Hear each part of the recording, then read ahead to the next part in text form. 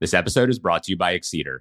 Exceeder provides life science startups with equipment leases on founder-friendly terms to accelerate R&D and commercialization. Lease the equipment you need with Exceeder. Extend your runway, hit your milestones. As a podcast listener, you can redeem exclusive discounts with a growing list of biotech vendors and get $500 off your first equipment lease by using promo code TBSP on exceeder.com/rewards. Welcome to the Biotech Startups Podcast by Exceeder. Join us as we speak with first-time founders, experienced scientists, serial entrepreneurs, and biotech investors about the challenges and triumphs of running a biotech startup.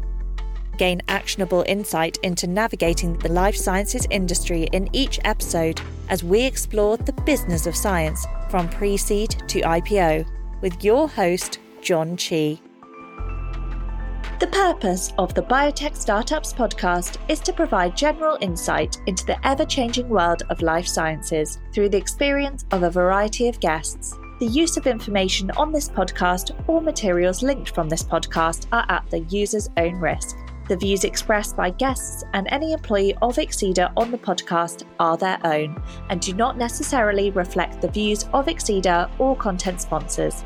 Any appearance on the program does not imply an endorsement or recommendation of any product, service, or entity referenced in the podcast by Exceeder or by its guests. In our last episode, we spoke with Alok Tayi about his childhood and how his early introduction to science affected his choices of what and where he studied. We also talked about his experiences at Cornell, Northwestern, the University of Tokyo, and Harvard, and the many lessons he learned throughout that journey.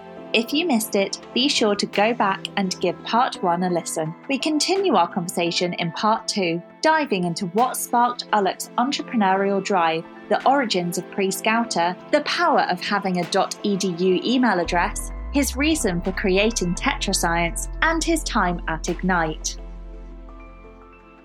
I know you started to make a transition into entrepreneurship. Was it at Harvard where the entrepreneurship kicked in? Is that where you found the spark? Yeah, my entrepreneurial interest began actually when I was at Northwestern. Again, another aspect of happenstance. I happened to be walking down the hall. I remember one day just randomly from class to class or from the lab to class and saw this interesting poster that was hanging on the department bulletin board, asking for anyone with a scientific background interested in doing a little bit of consulting. And it was posted by a business school student who was looking for some help in a project they were working on. And so I pulled the little tab off with the number, sent them an email, ended up grabbing coffee with them. And then it turned out that, it was an MBA student who was looking to start a startup. What they were trying to do was build an approach by which they could take technologies that were coming out of universities, labs, being announced globally, and be able to share that with innovators across different industries. It turned out that the first 2 or 3 projects they had were with really big companies, but specifically their materials teams like packaging or electronics or chemicals, right? Folks with that sort of background. And so another guy who answered it happened to also be a PhD student in Fraser's lab. I hadn't known him at the time, but that nucleus of the 3 of us plus another business school student ended up becoming the foundation of Pre-Scouter. And so we started Pre-Scouter in 2010. It's now sort of an 8-figure-year business, a couple hundred employees across a couple of continents, basically helping Fortune 500 companies find technologies at universities and startups. And so that was a really awesome experience where early on as a grad student, being able to build that business, interact with customers, understand what their pain points were, and then find ways to be able to connect that to solutions or products that we were spending time building. The thing I think I realized about myself during that experience was that though I loved science, I also really loved the go-to-market aspect of building a software business. John, as a CEO, you also can appreciate that at some level, everyone's a salesperson, right? But being able to develop that at a young age, I think was definitely super valuable and helpful. And I remember, again, coming to our earlier discussion that was before we hit record, when you were young and a grad student, just power through any sort of workload and schedule. I remember I would wake up at 8 o'clock. From 8 to 5, I would actually go do cold calls for the startup. Then from 5 till 2 a.m., I do experiments in the lab. And then I'd go home and sleep, a couple hours and then come back in and start all over again. So it was a pretty intense year or two. but it was such a formative and enriching experience to be able to do both at the same time. I often, outside the earshot of the PI, encourage a lot of PhD students and postdocs to have that kind of side hustle, because I think it often gives you a new perspective and helps work a different part of your brain that actually enriches and enforces the work that you're probably doing in the lab from a scientific standpoint. Absolutely. And it's that cross-disciplinary kind of breadth that you just can find inspiration anywhere. When I was just science, I used to think it was like sales. What does sales have to do with any of this? But in retrospect, learning that kind of like sales muscle, it just made me a better communicator. In the lab, you're in the hood and like you're just by yourself. You don't really have to interact with anyone if you don't want to. And I think I learned to just be way more empathetic. No one really wants to work with an asshole. Not that I was like an asshole. I hope I wasn't, but I kind of shed some of this tough kind of like hardness that I think probably built up by just like being by myself, working in the lab. And sales kind of like humbles you a little bit. On Pre-Scouters, it sounds like you are doing almost like enterprise sales. Like, I mean, kind of like the Fortune 500. So that's like truly the baptism of fire. Yeah, no, absolutely. And I remember our first deal that we closed was like $8,000. The second deal we closed was $12,000. And then I remember we closed like an $80,000 deal with a big household name company. And we're like, whoa, that was the first time where we're like, what's the saying in Christianity? Like, ask and you shall receive, right? Yep. Yeah. Like, I think it was a great experience to kind of see and have your eyes open to what the potential is if you will have a good product, a good way to kind of distribute and create value for the customer. And so, yeah, that was a trial by fire. It was mostly an inside sale, even at that time, but eventually moved to an outside field sort of motion. And yeah, for me, it gave me a first kind of view into what it was like to kind of hire SDRs, what it was like to kind of do marketing messaging, what it was like to do product and enterprise sales. And enterprise sales, I think everyone who does it, and especially every CEO, probably has like a love-hate relationship with it. Yeah. Right? Yeah. You love the energy, the adrenaline that comes with doing it, but you also hate the lumpiness, the uncertainty, the politics, right? Like half my gray hairs are probably a result of enterprise sales. I don't know about you. You don't have much gray hair, so maybe it's easier for you than it was for me. Yeah, no, it was definitely hard. And it's like finding your champion and figuring out, I was like, org charts within my own company are like enough to navigate. How can you navigate this outside organization that's just a behemoth? And then figuring out who are the stakeholders and who actually cares about this thing. You know, you get on a call and there's like 7 people. You're just like, all right, who should I be talking to here? And so your Pre-Scouter days, it sounds like this was truly a baptism of fire. Looking back on it and reflecting it, what was kind of advice for other founders who are embarking on these like early stage venture? Are some takeaways for you that you think other founders could find value in? For sure. I think in most SaaS companies or in most like B2B circumstances, the rational nature of the decision and the value to be created, I think gives you an opportunity by which you can assess upfront before you build anything, spend anything, do anything. Is there a real market? You can truly understand by simply talking to people, what are their real pain points? What is their true propensity to pay? As well as what's the kind of value that you can deliver to them if such a solution existed. And that is, I think, the beauty of B2B type startups, where you actually don't need to build anything to do that. The other thing that I often also talk about, especially for the startups that I created while I was in university, was that I think the most powerful thing you have when you're a student in this environment is your .edu email address. Yeah. Oh my, the way you said that, I was like, I just immediately just like flashed in my head. I was like, yes, the edu email. Yes, you got it, right? And I think the big part of it for me was whether it was at Northwestern or Pre-Scouter or TetraScience, in all cases, a lot of my early customers came from basically sending emails from my .edu email address, simply asking for advice. Because at least in the life sciences space, and I think in other spaces more broadly, everyone wants to help the next generation. And if they don't, they're not going to reply to your email. But the folks who do reply are particularly keen and interested in being a supportive partner to you.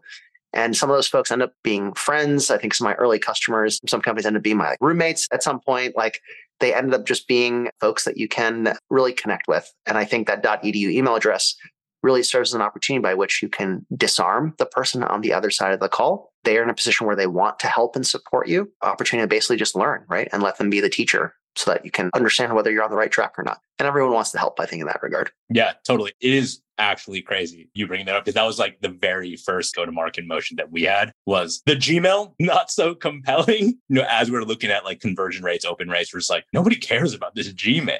And then utilizing the EDU, it opened up doors like no other. And we still keep in touch for sure. And it's been many, many years now. And I guess the last question I have on the pre-scouter front, interfacing with these large Fortune 500s, but also the technology that stemmed from the academic labs. How was that relationship? Because, tech transfer, I know, varies from each school. How did you navigate that kind of tech transfer ecosystem? So the way we saw it was that Prescouter essentially served as a facilitator of those connections. So it ended up being an accelerant and a complement to the existing activities that went on. Tech transfer teams generally are lightly staffed and don't have a huge capacity to interact with every single prospective company. Further, every single prospective company doesn't have an infinite budget or conference spend to be able to go to every university or lab. The other piece, as we talked about earlier, was that the biggest opportunities we saw were those when you're taking a technology from one industry and moving it into an adjacent one. And that for sure required a lot of dedicated expertise and insight. That's just, hard for any one group or team to have within their organization. So what we were able to do is actually facilitate hundreds of different kind of interactions and scoping of technologies whereby different labs with interesting intellectual property could then connect directly with pharmaceutical companies, chemical companies. We had a bunch of food companies that were interested that use our technology to find the intellectual property, the science that they needed to advance their own product development portfolios. And so the tech transfer offices, I think, loved having those introductions being made because it served their mission. And they also were able to take over those conversations over time as well. So it ended up being a pretty good path. That's awesome. Yeah, I can imagine it would feel for them, the tech transfer office, like we have superpowers now. I don't know how we were going to humanly get through these apps, but that sounds fantastic. And so after Pre-Scouter, I know you had another entrepreneurial venture and TetraScience. How did that come to be? How did you know it was time to move on? Yeah, I love the team at Pre-Scouter. For me, it was really just thinking about, do I still want to become an academic or do I want to stay in the entrepreneurial lane? I still had the scientific itch, so went to work for George at Harvard. While I was in the lab, I remember having to walk in the lab at 2:00 in the morning to turn off a hot plate. And I was sitting there at the same time. It was right around when things like Nest thermostats became really successful. I was like, if we have technology like Nest in the home, why don't we have it in the lab where the value is 100 times higher? And that sort of began this whole thought process of like, well, how do we use technology to now start to enable all these different equipment, workflows, data sets in labs in a more systematic and holistic way? That began the company TetraScience, founded with a couple friends, one from Harvard, one from MIT. TetraScience now gone on to raise, I think, 80 plus million in venture, has a few hundred employees. And the interesting thing is, we started that business around initially sensors and this concept of Internet of Things, but specifically focused on labs. And it was very much focused around driving efficiency and data capture for scientists. But we also always wanted to move into the analytics and the data space, given the volume of data that's being generated in the lab, and just sort of saw sensors and these sort of benchtop instruments as the place to start. Interestingly, as the company grew, we ended up getting really lucky with this broader tailwind of AI and ML in biotech becoming really exciting and interesting. But in order to do machine learning, you need centralized, standardized data to do it in a systematic way.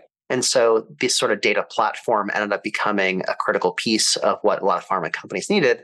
And now you have, I think you walk down the street at BioIT or you walk down the hall at any of these conferences and you have a dozen data platforms, right, doing the same thing. So it felt pretty good to be sort of early on in that process and being able to pull together an interesting sort of technology set, one that was able to get in the hands of real scientists and now is actually baked into a myriad of different high impact workflows across dozens of big pharma companies. So that was also, again, leaning on some of the inside sales and enterprise sales sort of experience, dragon slaying as some folks describe it, but now sort of in a slightly different mode where you're sort of selling software to IT teams and scientific teams. That's super cool. And when we got coffee, we were like talking about there's so much data and it's garbage in, garbage out. So you want to make sure that you get it right and you get it tight. As you were kind of formulating, developing the product in addition to doing sales, what were some obstacles and triumphs that you overcame at the early days of TetraScience? I think in both cases, whether it's Pre-Scouter or TetraScience, there's always highs and lows. And I think as a founder, when you're doing it for the first time, it's really hard to truly contextualize those highs and lows. But when you do it a second time or a third time, you start to realize that though this specific problem might be unique to my scenario,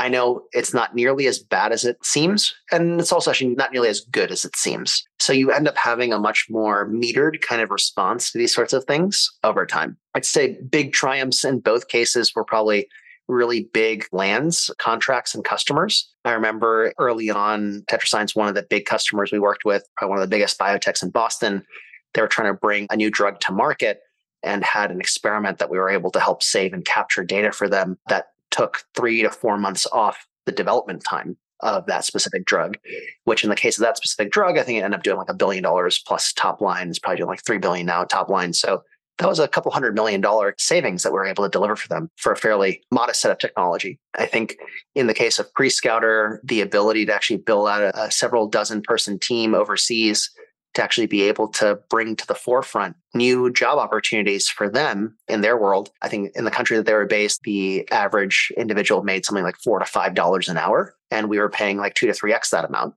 And so being able to bring new job opportunities to a part of the world that historically didn't have them, I think was also a really rewarding thing, along with being able to help facilitate technologies to be found across different industries.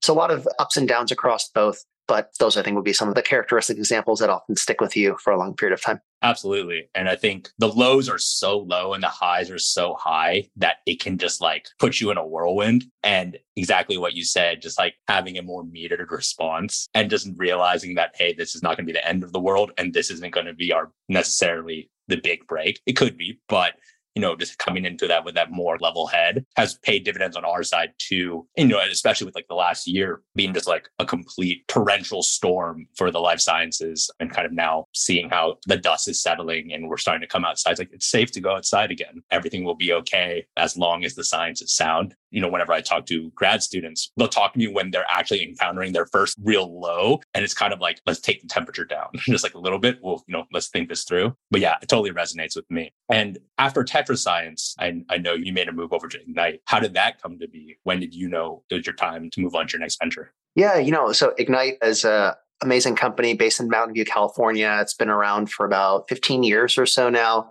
And Ignite's core strength is in the data governance and file collaboration space. And so it was one of the companies I had built a partnership at a prior startup, and great company, founder led. We also had shared some investors in common. So, there was some good meat on the bone. Interestingly for Ignite is that over its sort of decade plus long history at the time, they had identified that with I think something like 12,000 customers, they were doing 100 million plus in recurring revenue at that point, that there were certain industries that just happened to need their software more than others. And Ignite at the time competed a lot with Microsoft SharePoint and Box and Dropbox, some of these other players. And what they had observed was that there were certain industries like construction, financial services, amongst others, media, that needed their technology more than others. One of them happened to be life sciences. And so at the board level, they had made a concerted effort to say, hey, look, if we're going to compete with these other players, one known strategy and one approach by which we can do that efficiently is to lean into our strengths around these specific industry verticals.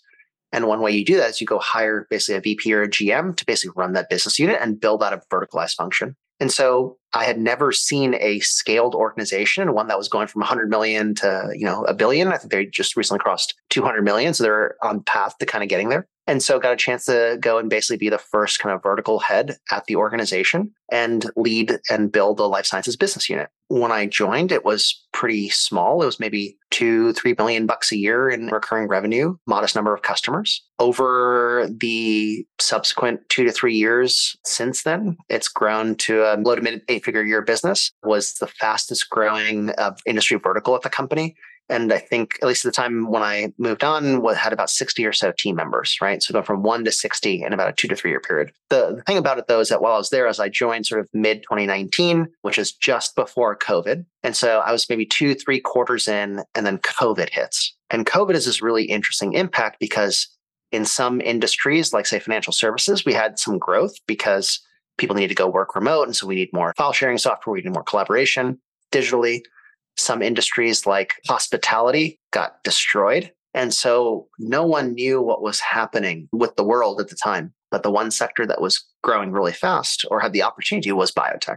So I went from being sort of just one guy kind of trying to, with like one other team member, to being like, look, we need you to kind of go fill the revenue gap that was created in these other spaces. And so it really allowed us to embark on a very ambitious journey where we went from one kind of conventional product to 5 vertically specific life science products, highest margin in the company, highest growth rate in terms of industry sector. And I think double-digit percentage of their revenue comes from the life sciences space, so at least at the time that I was there. And that was, I think, a big part of it was the big market tailwind, along with, I think, the foresight that the board and beneath the CEO had around the potential of verticals, but especially life sciences. And so that was also a really interesting, amazing experience, and one that, eternally grateful to Vineeth and Rajesh and Amrit and Chris for the opportunity to kind of go build the business unit there, and the trust they placed in me to kind of go make that happen as well. Very cool. And it seems that it went from, okay, we're going to build out this vertical, and then it now becomes a focus, high growth, scale this thing. It sounds like a rapid clip. What was your experience building something large quickly? Yeah, it was very hard. There were a couple things that were difficult. One was you kind of felt like you had every appendage in the levy, trying to make sure that you can keep customers and that you were kind of able to get product at the door, that messaging was working. One of the other challenges that you had, the rest of the organization and functions were used to moving at a certain pace. But it's no, I need you to move literally 10 times faster, because expectations of this team, which is now different than the rest of the organization, need you to kind of get there. So I remember the biggest challenges we had were seemingly simple operational things. We didn't even have a budget for life sciences. I would just go kind of beg different C-suite people, be hey, Dave, who was the CMO at the time, can I just have a little bit of marketing budget to kind of run this campaign? We didn't have dedicated headcount. I remember another part, again, seemingly simple, was we didn't even have dedicated SKUs. It was a many months long process just to get life science specific purchase orders out the door, right? For life science specific products, right? You wouldn't expect that to be an issue, but the organization look, we've got 2 products, the same 2 products for the past decade of life. Why do you need more, right? And we're not set up to add more because that's just not what we've had to do in the past. So it was really interesting to see kind of some of the fault lines that started to emerge. Fortunately, again, I think I give credit to the founding team who still runs the company for having the urgency and the focus, no, we need to go get this done. And so that kind of cascaded down to the rest of the org over time as well. But yeah, fairly difficult and fairly different, especially when you had, that sort of lattice mismatch, as we say in material science. Yeah. Absolutely. And on our side, experience similar kind of growing pains. It is the seemingly simple. Creating a workflow for something that didn't have a workflow at all. It's almost like a playbook. You're okay, step 1 through whatever, this is how it should go. And then you kind of create an appendix for here are the things when it doesn't fall into this. And I remember that first experience being whoa, is a step change. It's a very different means of operating. And also too, just your exact same kind of experiences when a team who's kind of used to a certain pace and a certain workflow, getting them onboarded and integrated is a whole another thing too that takes time. And it can also be very emotional too. And in addition to the process improvements, how did you manage personnel during this hyperscale moment? Yeah, it was interesting because it was in the midst of COVID, everything was remote. So we had to kind of create some new tactics, right? Ignite at the time did have multiple offices. So they were a little bit used to Zoom calls, all that sort of stuff. But the team would travel, the executive team would travel to the different sites. I had not had a chance to do too much travel since I lived in Boston. We sort of had to implement process and approach to do it in our case because we had to scale so quickly. And it was a remote team for life sciences. So we did a couple things. The first was we set some really clear ground rules and processes and protocols around how we hired and who we were going to hire for, and made sure we had alignment around that. Second was we made sure that we had regular cadence meetings and check-ins. I had effectively leaders for each of the individual functions, marketing, sales, engineering, product, customer success, et cetera. Made sure we had a regular cadence there. And also as a broader team, we also had a regular cadence, right? We benefited from some of the same infrastructure that the broader company had in terms of how frequently you get together, what the priorities were, et cetera. So I had to maybe only focus on 70% of that work, which did move the needle, but keeping everyone on the same page. And for me to kind of be in the weeds on a bunch of stuff also, I think helped because it allowed me to sort of see where the gaps in communication were and also help kind of cross across the organization, make connections as needed. So that helped a lot, I think, as well. Obviously, once you hit sort of 50, 60 people, that was hard to scale. But that's why I think the org now, I think, sort of figured out some of those pieces over time. Absolutely. And at Exceeder, we'll do, obviously you have regular check-in with your direct reports, but we kind of do that skip level too, where you talk to colleagues who are out there executing. And I think doing those kind of like skip levels, it almost feels like you're fortune telling. You're like, okay, you can kind of see around the curve and then fill those gaps exactly like what you're describing. I think Home Depot does this too, where it's like managers always checking in with the associates on the floor at all times and seeing like, what is the feedback here? Where are the pain points? And, Home Depot, very different than software, but, lessons learned or just best practices across industries.